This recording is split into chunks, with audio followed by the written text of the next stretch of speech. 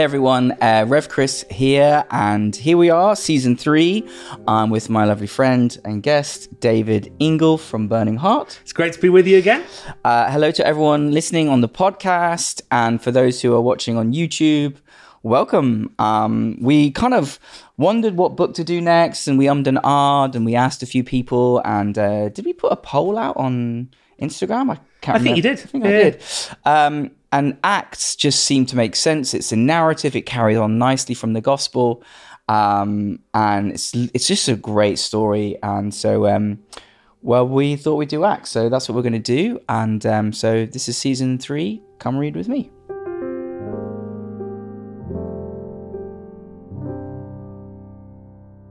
The only thing about it is that it's volume 2, and Luke is one of the two gospels we haven't done. But of course. But it follows on beautifully from the other gospels as well. So as we begin, let me pray, and then we'll get in.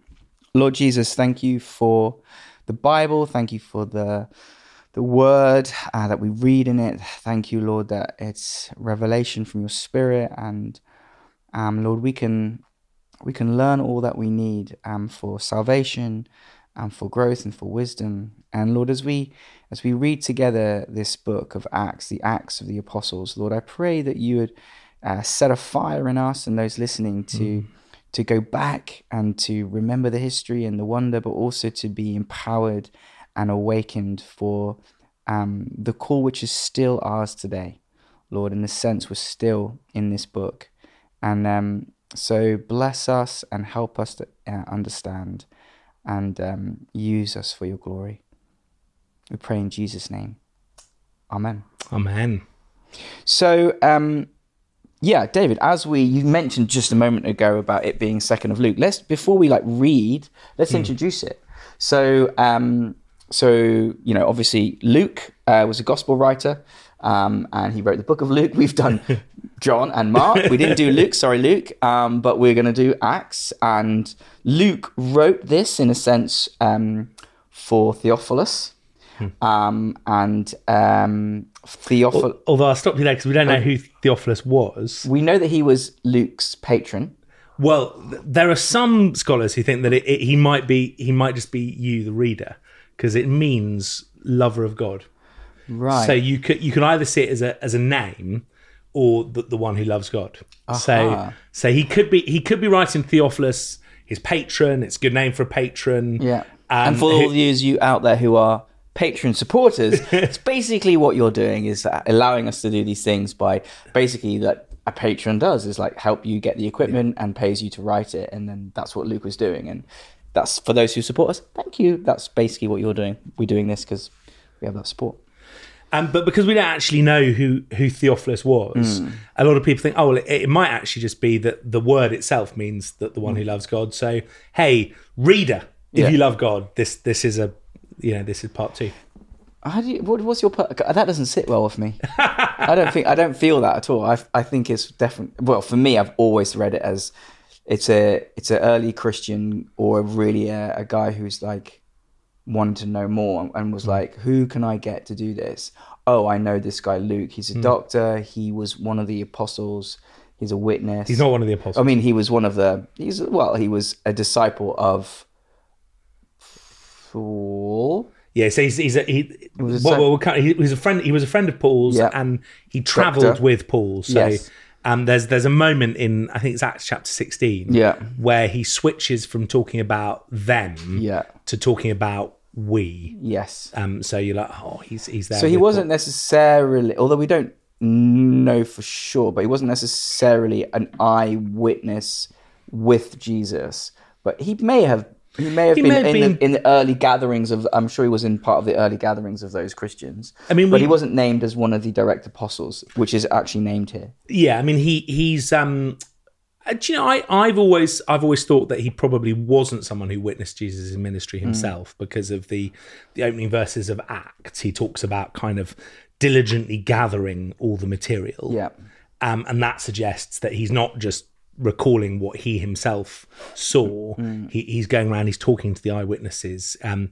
And he's recording like a great historian, or in a sense, a barrister of the time. Yes, exactly. He's recording all the evidence to present to Theophilus, and then and he would have used the other accounts, the other Gospels as well, to help piece things together. So we know he used. Well, we are fairly confident he used Mark's Gospel. So there is what they call a sort of literary relationship between Matthew, Mark, and Luke, and most people think that Matthew and Luke had Mark in front of them when they were writing. Yeah.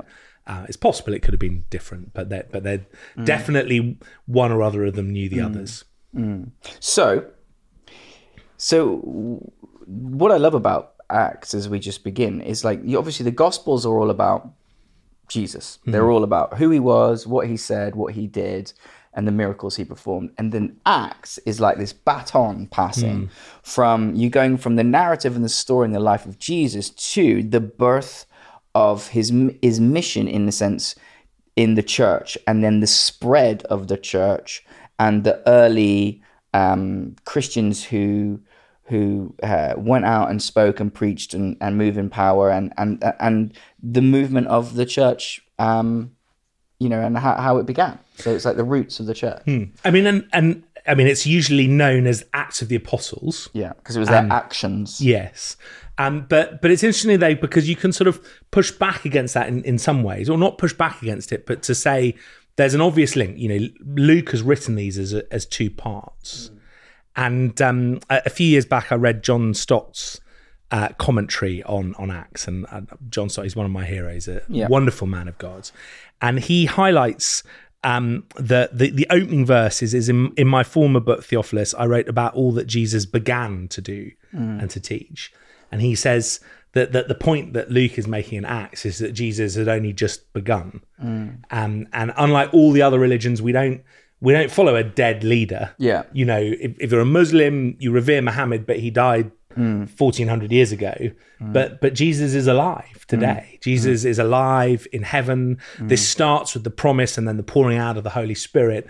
And actually, what we're reading about in Acts, I mean, other people have suggested it should be called Acts of the Holy Spirit. Right. It is if you like, not the early church doing it on their own. The baton has been passed, but it's not just been passed and Jesus sort of waving into the distance saying, good luck, guys. I hope you do it well. It's the sort of ongoing work of God. And the sort of the core and key character is still God, Father, Son, and Holy Spirit. It's still I love Jesus' that. mission. It's still Jesus' mission, but just the coming of the Spirit, the empowerment of the Holy Spirit is Jesus' mission alive today in his believers. And that's what we read about, how the kind of commission went on from, the Father sending the Son, and then the Son empowering the followers and sending them. And that is what Acts is, the sending out and the establishment of the church. And I mean, it's really vital. The rest of the New Testament wouldn't make any sense without Acts, if you think about it. All of Paul's letters, if you didn't have Acts, you'd be like, who's this guy Paul? Right. The book of James, which is written by Jesus' brother, but he doesn't appear much in the Gospels. And when he does, not very prominently, but then suddenly he writes a letter. But we really know about him from Acts, because he's mentioned as the leader of the church in Jerusalem. And then even when you get to sort of Revelation and you read about the 7 churches in Revelation, you'd be like, oh, how did they hear about Jesus? Like without Acts, not much of the rest of the New Testament would make sense. So it's quite a kind of key hinge and pivotal book. Yeah, it's wonderful. And I've always loved reading it and living it, hopefully. So I suppose that's the thing that we need to say to ourselves and anyone listening. It's not just a story. It's a book which we're meant to read, and it's one of the most easily applied books in the New Testament, because it sort of is a template, sometimes negatively, but often and mainly positively, for how do we live out Jesus as his post-resurrection, post-Pentecost followers, and Acts shows us. Let's do it. Let's get into it, guys. Acts chapter 1. In my former book, Theophilus, I wrote about all that Jesus began to do and teach until the day he was taken up to heaven. After giving instructions through the Holy Spirit to the apostles he had chosen, after his suffering, he showed himself to these men and gave many convincing proofs that he was alive. He appeared to them over a period of 40 days and spoke about the kingdom of God. On one occasion, while he was eating with them, he gave them this command: "Do not leave Jerusalem, but wait for the gift my Father has promised, which you have heard me speak about. For John baptized with water, but in a few days you will be baptized with the Holy Spirit." So when they met together, they asked him, "Lord, are you going to, at this time, restore the kingdom of Israel?" He said to them, "It is not for you to know the times or dates the Father has set by his own authority, but you will receive power when the Holy Spirit comes on you, and you will be my witnesses in Jerusalem and in all Judea and Samaria and to the ends of the earth." After he said this, he was taken up before their very eyes, and in a cloud hid him from their sight. They were looking up intently into the sky as he was going, when suddenly 2 men dressed in white stood beside them. "Men of Galilee," they said, "why do you stand here looking into the sky? The same Jesus who has been taken from you into heaven will come back in the same way you have seen him go into heaven." Let's just pause there. I mean, honestly, I love this. Is where maybe you've been a Christian a long time, right? And you've heard this story and you've read it 1,000 times. I just want to pause for a moment, because these opening, I just think you can skip over this so easily. This bit where he says, after his suffering, he showed himself to these men and gave them many convincing proofs that he was alive. He appeared to them over a period of 40 days and spoke about the kingdom. Just pause. This blows my mind, that for 40 days, Jesus was continually appearing and speaking about the kingdom. Can you imagine what that would have been like? This is not lightly said. It's not like one-off or one eyewitness or someone here, the whisper of a story, like maybe he was raised. For 40 days, he was consistently appearing. Like, I'm really alive. Like, coming into rooms that were locked, meeting people on the road, speaking to the women, and other stories we probably don't have recorded. For 40 days, he's sitting with them, and he's can you imagine that? The resurrected Christ just coming into a room and talking to you about heaven and preparing you and speaking to you about the things of heaven and what is to come, and then saying, you are going to you stay because the Spirit is going to be poured out on you soon. It's amazing. It is amazing. It's amazing. Well, we know that not all of them are recorded, because there's one moment in one of Paul's letters when he talks about Jesus appearing to 500 people at one once. time. I find one of the most compelling pieces of evidence for the resurrection the fact that all of them remain convinced. Yeah. Like, you know... And they would have been, tortured, persecuted, humiliated, and no one went, yeah, it was a lie. Yeah. No one. All of them went to death going, yeah, I saw him. And it's absolutely true. And I mean, human nature being what it is, you'd almost imagine that one of them would have said it was a lie, even if it wasn't a lie. You'd be like, I'd really much rather not die. I'll pretend it didn't happen. But that just doesn't happen. And they were just convinced. And completely convinced. And just as it opens, he just appeared to them 40 days, over a period of 40 days. And it's like, wow. I just think on that. Just like, he's been crucified, and then he's died, and then you're a gatherer, you're a early disciple, and then he just keeps appearing, and you're having conversations with someone who is not just a human being, but is God and is the Messiah, and he's coming and he's chatting, and you're like, this is incredible. And what they do is what you'd expect them to do. They just pray and worship the whole time. Well, you say that because I think in some ways it's not what I'd expect them to do. Oh yeah. And one of the things that I always find intriguing about the Book of Acts is that it starts in chapter 1, not chapter 2. Right. So if you're doing sort of 2 volumes, and the first volume is about Jesus, and the second volume is about the continuing acts of Jesus by his Holy Spirit in the church, I would expect Acts to begin with the pouring out of the Holy Spirit in chapter 2, particularly since the book of Luke finishes with the ascension. So there's this overlap.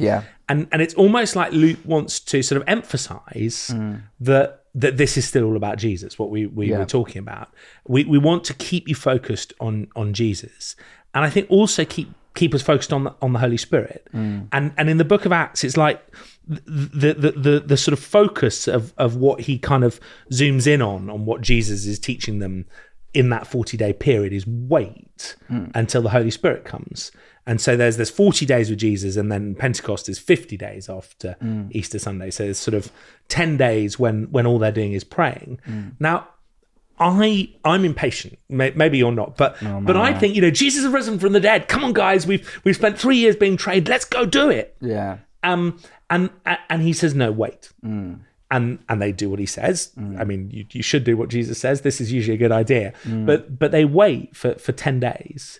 And never can there have been a group of people who've been so well trained, so well equipped, so convinced of the truth of the gospel. But Jesus says, don't do anything until you're filled with the Holy Spirit. And I think that for me, it brings me back to the importance that everything we do in the Christian life needs to be rooted in being filled with the Holy Spirit. And we'll come to this, but we too can be filled with this Holy Spirit. I hope if you're listening, I hope you are, and if not, just pray, God, fill me with your Holy Spirit, and we'll see what happens.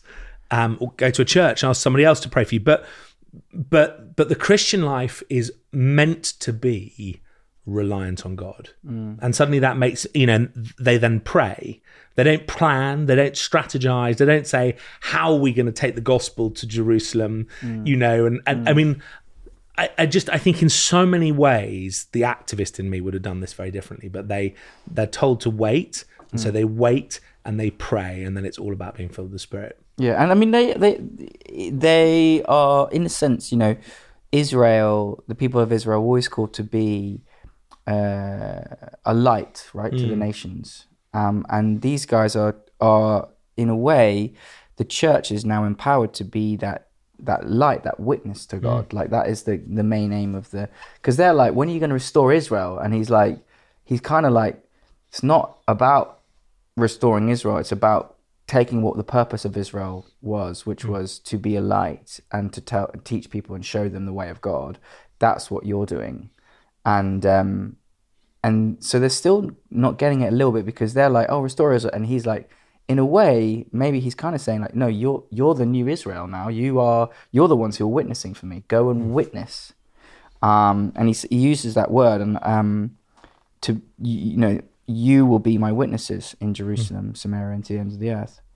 And then he's taken up in their sight, and again, amazing. It's about half a mile outside of Jerusalem, and imagine that walk back. Do you know what I mean? Like, he's like, look, you're going to receive power. And they're like, what does that look like? They would have known the stories of Elijah.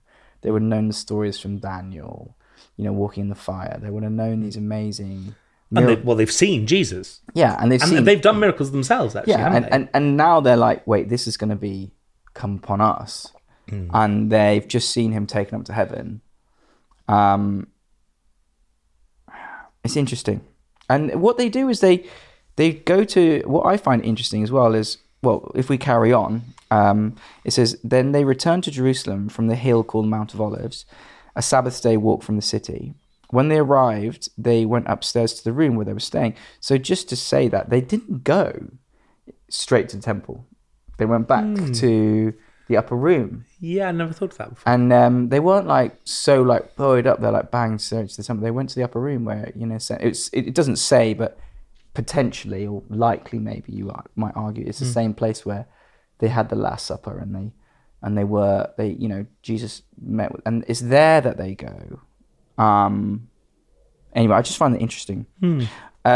Let's carry on. So when they arrived, they went upstairs to the room where they were staying. Those present, and here we have the names of the disciples: Peter, John, James, Andrew, Philip, and Thomas, Bartholomew and Matthew, James, son of Alphaeus, and Simon the Zealot, and Judas, son of James.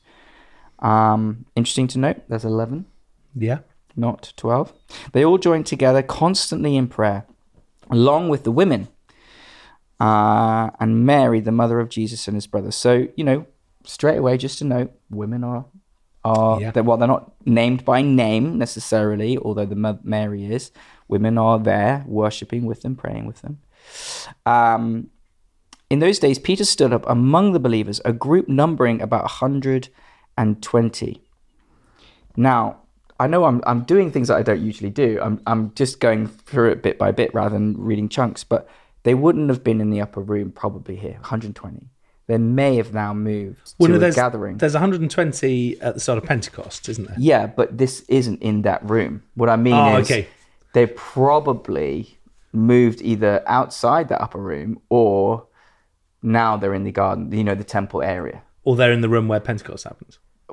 In the room where Pentecost happened, there was 120 in that room, was there? Well, so I can't imagine a small little Jerusalem room holding 120 people. Skipping forward, it says, when the day of Pentecost came, Yeah. they were all together in one place. Yeah. And it talks about the house they were sitting in. Yeah. But So- all together, do you think that was 100, or does that mean the disciples and Mary and thingy? And Mary and... Yeah, I think it's 120. I think they're all there. Wow, okay, well, Jerusalem architects. I just can't imagine. I mean, maybe it's snobby. I mean, of they me, might just be squished. But could have... Anyway, household... Well, I think it could have done because I think... I mean, I funny enough, I don't know much about Jerusalem houses, but Yeah. You've been... sort of Roman houses, could be quite large. Yeah. And you had large households. 120, though. Could this room... I mean, we're in quite a big room. Yeah. 120 in this room. No. So imagine it. Yeah, That's but I suppose what I'm saying Yeah. is we know that there were quite rich people in that group. You've got Joseph of Arimathea, who lent Jesus his tomb. Yeah. You've got Nicodemus. So, funny enough, I've never really thought about it that hard, despite the fact that I've been I've been to Jerusalem Yeah. on a sort of tour, pilgrimage, call it what you will, and I had one of my tutors at theological college where I trained to be a vicar was a sort of an expert and wrote a book on the kind of going around sort of pilgrimage places. And one of the places that has really early attestation and that we can be pretty confident is the right place is the place where Pentecost happened. Oh, nice. Ironically, nobody pays any attention to that because people remember it as the place where the Last Supper happens. But I think most scholars think not the place where the Last Supper happened, but is the place where Pentecost happened, which is sort of ironic. And I've been there, and obviously what's there now is not what was there then. Yeah. But I'd never thought. It's a really good point. Like, there's quite a lot of people in one place. Sorry. Maybe I'm getting stuck on weird details, but anyway, in those days, Peter stood among the believers, a group numbering 120, and said, "Brothers, the scripture has been fulfilled, which the Holy Spirit spoke long ago through the mouth of David concerning Judas, who served as a guide for those who arrested Jesus. He was one of our number and shared in his ministry. With the reward he got for his wickedness, Judas bought a field. There he fell headlong, his body burst open, and all his intestines spilled out. Everyone in Jerusalem heard about this, so they called that field in their language Akeldama, that is, the field of blood. For, said Peter, it is written in the book of Psalms, may his place be deserted, let there be no one to dwell in it, and may another take his place of leadership. Therefore, it is necessary to choose one of the men who have been with us the whole time the Lord Jesus went in and out among us, beginning from John's baptism to the time when Jesus was taken up from us. For one of these must be a witness with us of his resurrection. So they proposed 2 men, Joseph called Barsabbas, known as Justus, and Matthias. Then they prayed, Lord, you know everyone's heart. Show us which of these 2 you have chosen to take over this apostolic ministry, which Judas left to go where he belongs. Then they cast lots, and the lot fell to Matthias. So he was added to the 11 apostles. Now, going back, a little bit of a grotesque story. Obviously, we know Judas betrays Jesus, and I think Matthew records him as hanging himself. And there's a bit of complexity in this because Matthew records him as hanging himself and also returning the money. He refuses the money, and the Pharisees buy the field. Now, here it says, with the reward he got for his wickedness, Judas bought a field. Now, what apparently I've heard, the Greek of bought is acquired, more like acquired. So the idea is, like, in a sense, Judas's 30 pieces of silver, whether he bought it directly, it was his money and it was bought with his money. So it's his field. So like the Pharisees, when he refuses the money, because give that, there you go, this is blood money, and they bought a field. Now it happened to be the field that he hung himself.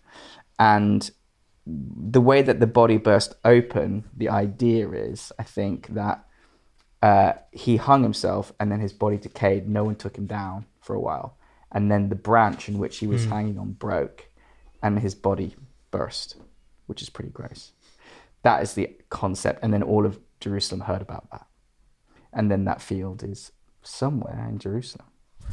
Never been. I don't know if there's a field. I was thinking like... Yeah, I'm not aware of it. I was aware that there were sort of questions and discussions around this, but I haven't read up on it recently. I wouldn't really worry too much. I'll have to trust that. I'm sure what you've said is right. Yeah. Anyway, in case you were reading it and you were like, wait, did he burst? Did his guts fall? I thought he killed it. That's what I think the narrative goes, which actually all fits in together. Interestingly enough, they obviously then they take these... Peter, naturally, he stands up and in a sense takes this leadership position straight away. People seem to be fine with that. I find it interesting the fact that beginning from John's baptism, so right the way back when they went out to see John and Jesus appears in that moment. And I think that is when John, the gospel writer, sees Jesus for the first time, his brother Andrew, and they follow Jesus. And so right back then, he's saying the group of us who have gathered almost as early as that, that will choose from there. And this is the first time I think we hear of this guy, Barsabbas and Matthias. Well, I mean, it's interesting. I preached recently in our church on the calling of the 12 from Luke's gospel. And it really blew me away because I realized I'd misunderstood it. I'd always assumed that Jesus went around going, you come and follow me, you come and follow me, because there's sort of various quite famous stories of that happening. Like, so when they're fishing, Peter and Andrew, they're fishing and they catch nothing. Jesus comes along, preaches from their boat, and then says, throw your nets over the side and you'll catch something. And they do. And then he says, come follow me and you'll be fishers of men. And I'd always sort of conflated that in my mind with them being called to be one of the 12. But then later on, a couple of chapters later, we read that Jesus went up a mountainside, he prayed all night, and then he came down and he calls his disciples to him, and then he designates 12 as the apostles. So the implication, and then the next bit talks about there being a great crowd of disciples. So the implication is that actually there's quite a large group of people who are immediately following it. who are disciples, and then out of that group he calls the 12. And there's something therefore really significant about the 12. It's not just the random bunch of guys who were following him. But you could say the flashback of the narrative of them being called is because they were significant. And he probably called other people similarly, but we don't have their narrative. Yeah. And we do have a calling of someone who's not in the lists of the apostles, although later church tradition conflates him with one. So the calling of Nathaniel, who we read about at the beginning of John's gospel, and Jesus sees him under a fig tree and calls him, but he's not one of the 12, unless he's the same person as Bartholomew, who's never mentioned anywhere else. Okay. So it could be, but I think there's a sense that this group of 12, Jesus is doing something really significant. Obviously, the number is important. 12 is the tribes of Israel. So it's a sort of recreating Israel. Not in a way that sort of then kind of consigns Israel to the dustbin. It's one of the themes actually we'll come to later in Acts is what is the place of Israel, what is the place of the Jews and the new covenant, and it's something Paul talks about a lot in Romans 9-11 as well. But there's this sense that the new covenant people are built on the foundations of the apostles, which we see in Revelation actually as well, and that is then reinforced here that Peter and the others realize that the 12 are so important that we need all 12 of them. Yeah. So I've heard it argued that St. Paul is really the chosen 12th, and that, I don't know if I abide by this, I'm just saying it's interesting, that actually the disciples went a little bit above their station here by choosing to choose the person, because ultimately Christ calls Paul himself, and as the others were called directly by Jesus. So the person who replaces Judas needs to be called directly by Jesus. And that was Paul on the road to Damascus, which is interesting. It's an interesting thought. I've had the thought myself, but I'm going to push back on it. Yeah. And I suppose, first of all, Luke is very much associated with and connected to Paul. And therefore, if that was what Paul thought, if that's what the sort of, if that's what people had come to think, Luke wouldn't have included this. Luke would have just skipped this bit out, or he'd have put in a comment saying, obviously they got that one wrong, didn't they? Because Jesus himself would later call Paul. So it does raise questions then, what does it mean to be an apostle? But I think there are other people in the New Testament who are described as apostles, including Paul, but there's others, for instance, in Romans 16, he describes Andronicus and Junior as apostles. And, apostle simply means Sent. one who was sent. Yeah. And, Paul says, I am an apostle. He's a witness. And I think that's the sort of key thing here. He's a witness to the resurrection. He's met Jesus. He's been commissioned. He's been sent by Jesus to bring things to everyone else. But he's not one of the 12. And I don't think he is ever described as one of the 12. No. And he doesn't just, I think he would say the least of the 12, the last of the 12. He just says apostles. Yeah. So I'm very much not in that camp, but I know that some people would be. And I think that the only thing that I sympathize with that argument is that it's scriptural that the people of Israel have gone to God going, when they approach God about going to war, they ask him questions like, will we win this war if we go up? And what they should have asked is, do you want us to go up? And what they go to God here, they go to God in sense going, is it Matthias or Barsabbas? Instead of going, do you want us to replace? That was the only thing that I sometimes tweak on this when I hear it. I'm like, they didn't stop immediately and say, God, do you want us to replace him? And you could say, like, maybe Peter is being guided prophetically, and he quotes he's quoting the Bible. So I'd say that, yeah. So you could argue that.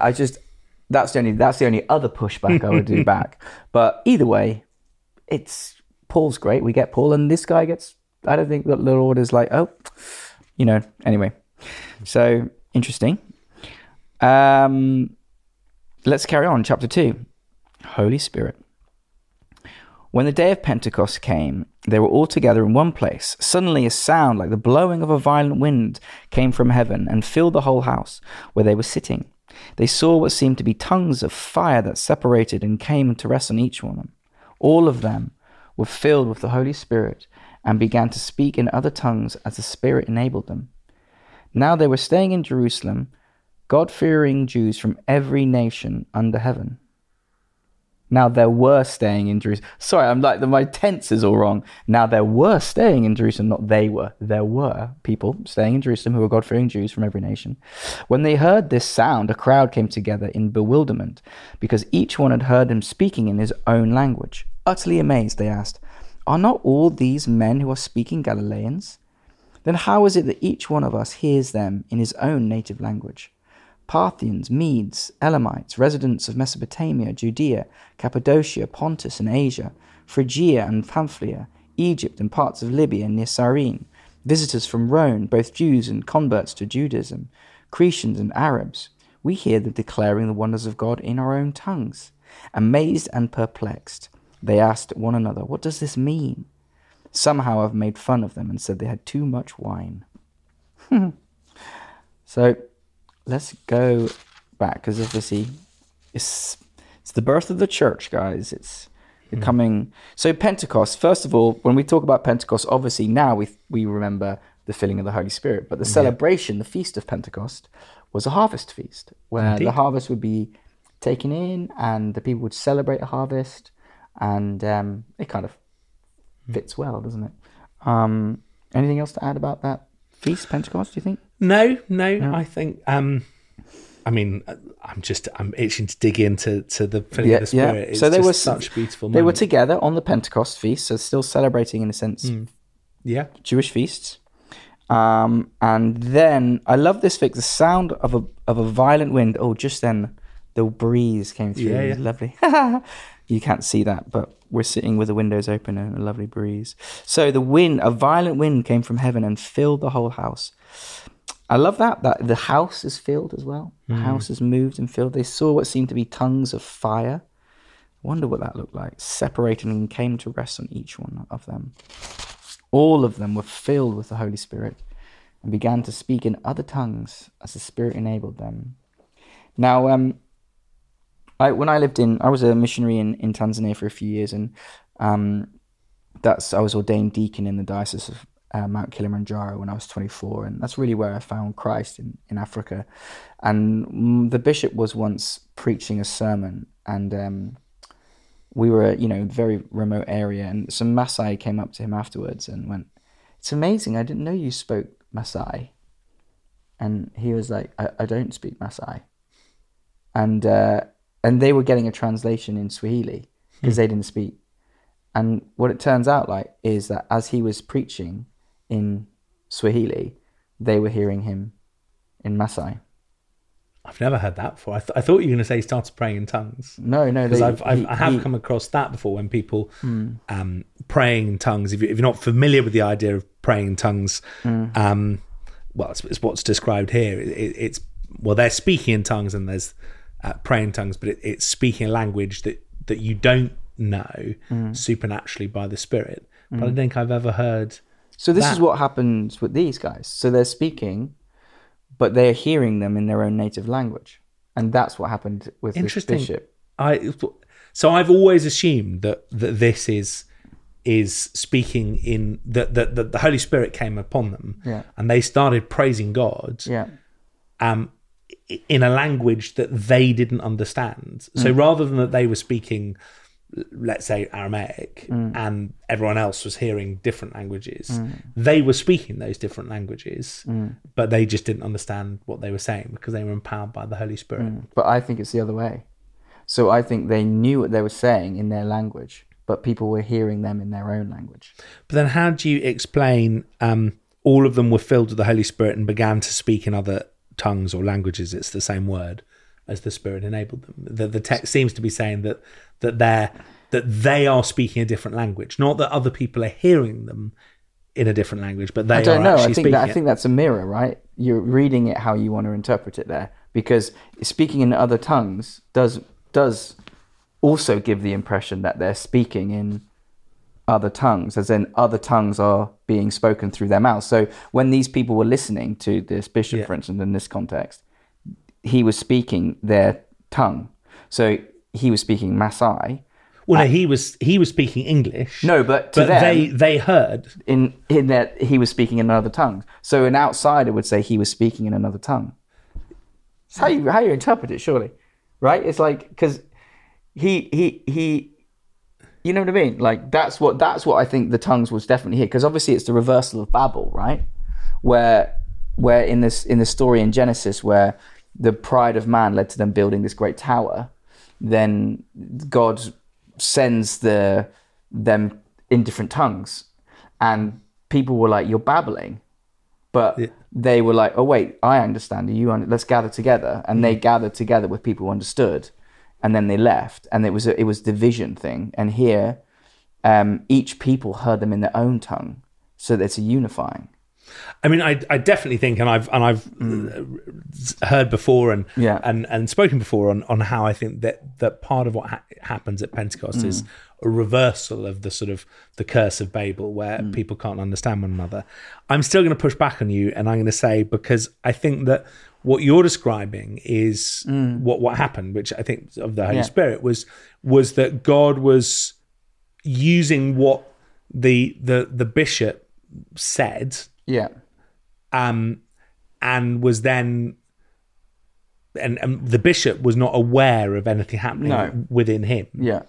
But then by the Holy Spirit, he was making it intelligible to the other people who were listening. But both Swahili and Maasai heard him. both Swahili and Maasai heard him. But I suppose what I'm saying is here the emphasis is on the disciples being filled with the Holy Spirit. So it says all of them, the disciples, were filled with the Holy Spirit, and they began to speak in other tongues. So I think it's not that they're being heard and understood by people, whatever language they're speaking. I think it's that. I still think your I still think it stands your way, but also stands the other way. I don't think it dismisses that they are speaking in other tongues. Like, he is speaking in other tongues when I hear him in Maasai, he's speaking that. So it wasn't like he was like shabalala blah blah blah blah and they heard Swahili. He was speaking Swahili clearly to them, or Maasai to them. So they were speaking in other tongues. But anyway, I think it's a small detail that we're going to get caught up in. And I will have to agree. We'll have to agree your eyes. Yeah, we'll have to agree to disagree on that one. Yeah. So and it's interesting that you're. So you think? Sorry, I want to ask. So you think that they didn't know what they were saying? Yeah, because you think they were just like blah blah blah blah blah blah, and then someone was going, "Oh, you're speaking my language." I suppose one of the reasons why I think that is because this whole thing of speaking in tongues happens again and again in the Book of Acts. It happens a number of different times. On at least one occasion, Peter says, "Oh, that's what happened to us when we were filled with the Holy Spirit." So this must be the Holy Spirit. They must be being filled with the Spirit like us. And I think in those other contexts, there isn't this sense of people understanding them in different languages. It's much, I would say, more clear. But to be fair, I'd always thought this was clear as well. But I think it is clear that what is happening is that they are speaking in a language that they don't understand. See, I think that's definitely I agree, Paul but I think that's different to what's going on here. Like, I can speak in tongues, right? And that's what I was going to say. Paul talks about praying in tongues. He talks about my mind is unfruitful, but my spirit is talking to the Lord. And but that's a personal thing, right? Well, no, I think you can have the gift of tongues and you can be given a tongue. They're different. So you can speak in tongues yourself in your personal prayer, and I'm sure you do that. Many people do, and you can have a tongue for a situation or a thing, and they're different. I agree. So there's definitely moments. So Paul talks about praying in tongues, which you do on your own, that you shouldn't do in public if people aren't going to understand. And then he talks about speaking in tongues where there's going to be an interpretation, and someone interprets it, but it sort of looks and feels the same. So again, the person who's speaking it doesn't understand what they're saying, and again, I've had experience of that. So I do pray in tongues. The vast majority of the times when I pray in tongues, I pray on my own, and it's about me worshiping God and speaking to Him. But there's been times I've just had a real sense that God wanted me to pray out in a group in tongues. And in almost all of those circumstances, there's then been an interpretation. Somebody else has, or me actually, has had a sense this is what that means. And I suspect the other times I probably just misheard God and wasn't meant to pray out in tongues. But for me, my experience has been the same. When I pray in tongues, I don't understand what I'm saying. When I've spoken out in tongues in public and someone else has had an interpretation, I still haven't understood what I'm saying. So I and it seems to be described here in the same way, that there doesn't seem to be a big distinction drawn between what is here and what is, say, in Acts chapter 10. Really? I think they're different. Okay. So we'll agree to this. I think that this is them not speaking in a sense the tongue that you're describing in Acts 10, where you speak in an angelic language. I think this is they are speaking in different tongues, as in tongues of man, and they are the interpretate. People are understanding them in different languages. They're not speaking a random angelic language, and suddenly the hearer is hearing. I think they are speaking in actual languages. But I mean, so there definitely are. I mean, I've come across examples of people who've been praying in tongues. They've been speaking a language they don't understand, and then the person listening to them does understand the language they're speaking, so it's been a human language. Oh, right, okay. So I mean, I remember coming across someone, did a sort of course years ago with a missionary organisation called YWAM. Yeah. And we did an YWAM are outreach great. in East Timor. And there was a missionary out there. I think from memory, she was from Kenya. And one of the ways God had called her to East Timor is that she'd been praying in tongues in a meeting one time, and somebody came up to her and said, "You do realise you're praying in Tetum, don't you?" Yeah. And she was like, "Teta what?" Yeah. And they were like, "Tetum, the language of East Timor." Wow. And she felt cool. Amazing. So, I think you're right. We're probably going to have to agree to disagree on what's going on. I suppose what we do agree on, though, and what is really, really vital, is that God is at work here, and that they are being powerfully, and dramatically and obviously. People think that they're drunk. This isn't just something that is just internal. This is, there's the sound of the rushing wind. There's the tongues of fire. This is the fulfillment of what we looked at in chapter 1. They are being filled with power from on high. Well, they're being Peter filled addresses with it. God. Exactly. So let's read what Peter says. Absolutely. Peter addresses the crowd. Then Peter stood up with the 11, raised his voice and addressed the crowd. "Fellow Jews and all of you who live in Jerusalem, let me explain this to you. Listen carefully to what I say. These men are not drunk, as you suppose. It's only 9 a.m. No, this is what was spoken by the prophet Joel. In the last days, God says, I will pour out my spirit on all people. Your sons and daughters will prophesy. Your young men will see visions, and your old men will dream dreams. Even on my servants, both men and women, I will pour out my spirit in those days, and they will prophesy. I will show wonders in the heavens above and signs on the earth below, blood and fire and billows of smoke.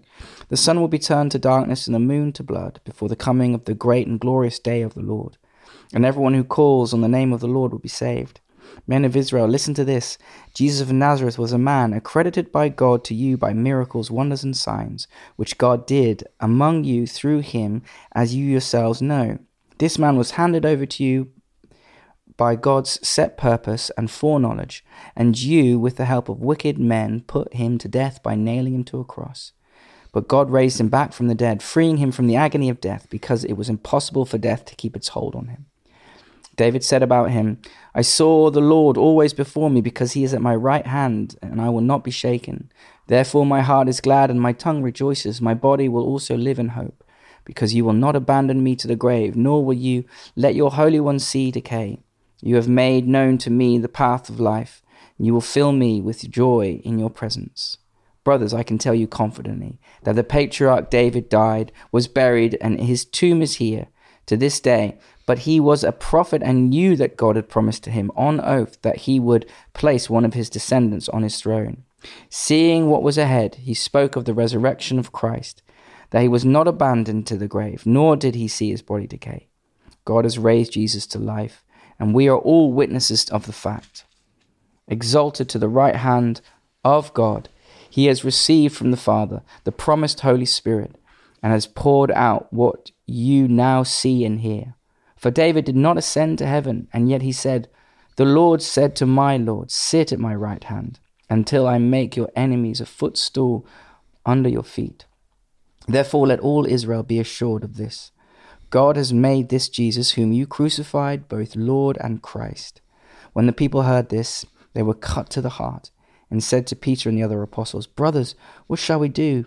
Peter replied, Repent and be baptized, every one of you, in the name of Jesus Christ for the forgiveness of your sins, and you will receive the gift of the Holy Spirit. The promise is for you and your children, and for all who are far off, for all whom the Lord our God will call. With many other words he warned them, and he pleaded with them, Save yourselves from this corrupt generation. Those who accept this message were baptized. About 3,000 were added to their number that day. Oh, it's wonderful, isn't it? As a preacher, I love to hear this sermon that Peter preaches. He's obviously filled with the Holy Spirit. It's empowered. He's able to explain what is going on. But then it sort of just it comes back to Jesus at the end, like therefore, I mean, he's punchy. I mean, he's quite like this Jesus whom you crucified. Yeah, he's not with the help of wicked men, like he's not holding back. Yeah, but then therefore let all Israel be assured this: God has made this Jesus whom you crucified both Lord and Messiah. And Lord, he's been using the Greek word Lord is used in the sort of Greek translation of the Old Testament to translate the name of God, Yahweh. And he's been very much using it in that way earlier on with for instance, the quotation from Joel, which talks about, the great and glorious day of the Lord, and everyone who calls on the name, the Lord will be saved. And he's saying now Jesus is this Lord. So it's sort of unambiguously placing Jesus front and center and saying you need to follow Jesus. You need to repent of rejecting him and be baptized. But then there's this beautiful kind of a flipping it round. It's like, you crucified him, you need to repent. It feels quite sort of heavy and quite harsh. But then there's this just beautiful grace at the end, which is, that you will be, that repent and be baptized in the name of Jesus for the forgiveness of your sins. You will be forgiven, and you will receive the gift of the Holy Spirit. I know, and that is just a great, for those of you who have been baptized, whether as an adult or a child, if you believe in Jesus, if you have confessed Jesus as Lord, and you've, doing that, you've repented, basically, I'm sorry, and you've been baptized, you're promised the Holy Spirit. I love that. You know what I mean? Like, it is a seal and a sign of the promise of God is in you. Repent, believe, be baptized, you will receive the Holy Spirit. Yeah. And if you're reading this thinking, I'm not sure that's my experience, just ask. Yeah. You can be assured. It's not based on your feelings. It's based on the promise of God, and God's promises don't fail. So let me tell you this: you got the Holy Spirit. Maybe you just need to be more open to the work of the Holy Spirit and believe in that. Like, there's that one of, there's that thought kind of twist, which is like the only thing that separates you from God is the thought that you're separated from God. It's like you are in God, you are made in his image, and as you repent and believe, the Holy Spirit is in you. And I'm gonna push back a little bit on the only thing that separates us from God is the thought that we're separated from God. I think Peter has been very clear here that we can reject God. We can, you crucified him with the help of wicked men. I think what separates us from God is us rejecting God. But then he says, everyone who calls on the name of the Lord will be saved. He quotes Joel. He says here, repent and be baptized, every one of you, in the name of Jesus Christ for the forgiveness of forgiveness of your sins. So that there's a promise here that if we turn to Christ, we will be forgiven. But you're not, I don't know, pushing back again. Separated from God is in, that you are, the fact that you have breath in your lungs, that you're alive, the world is held up by God. Yeah. Right. Yeah. And Jesus is the Alpha and the Omega, the beginning, all of us are sustained by the love of God. And even, horrible, evil men, God is around them. They are alive. They are rejecting God, and they are keeping themselves in sin. And that's in a sense, yes, there is their pushing back. But I think the point of life is that at any moment you can turn to God, and you can acknowledge that God is there and receive him. And I think he's always ready at the door. It's just we don't. Oh, I would totally agree with that. But I suppose what I would say is if you, there are people who feel like they're separated from God, but have given their life to Jesus, and I would say you are not separated from God. Yes. And then there are other people who say, oh, I've never had a quarrel with God. I'm sure he'll think I'm lovely. Right. And you're like, no, it's a signpost that you're not close. You have to turn to him. Yeah. And I think that's clear here. You need to repent and be baptized in the name of Jesus for the forgiveness of your sins. I would say, that person doesn't know God. Yeah.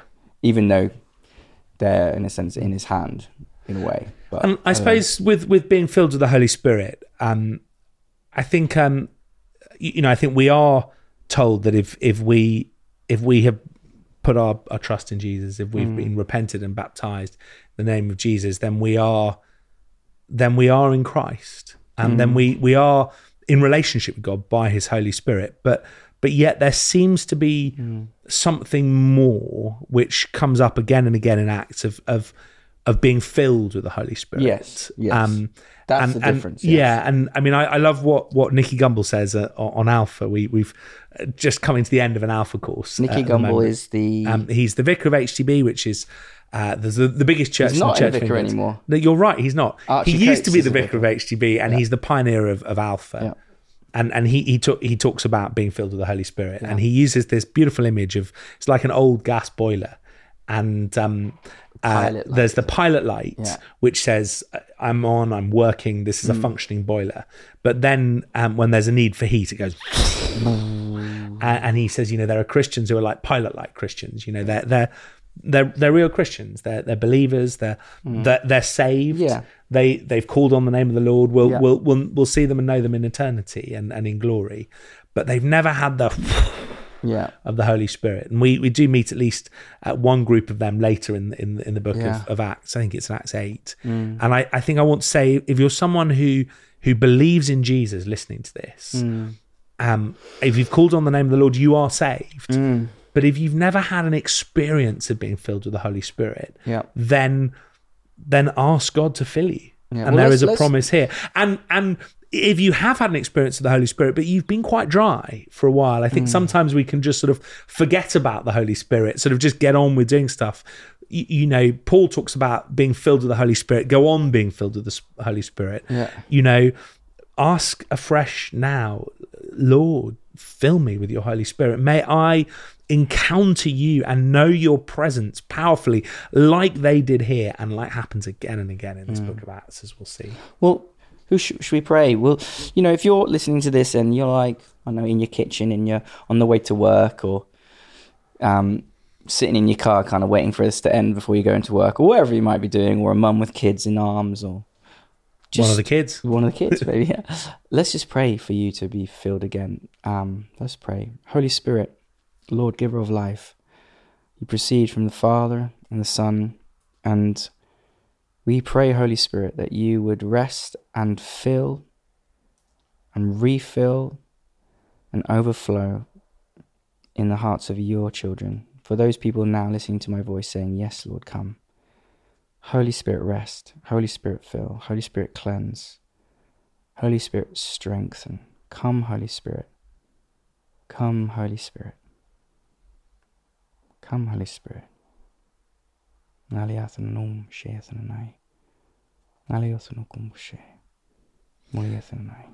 just have a sense that there might be some people listening and you think, well, this one's not really for me. And the prophecy that Peter said was fulfilled is, in the last days, God says, I will pour out my Spirit on all people.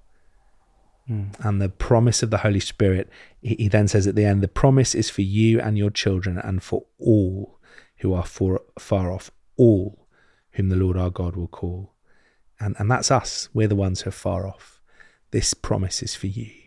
So say yes to God and know that you will be filled with the Holy Spirit. Come, Holy Spirit. Amen. Amen. Bless you, know you're loved. Peace out, y'all. Hope you enjoyed it. And we will continue through the book of Acts. Thank you, David. Thank you.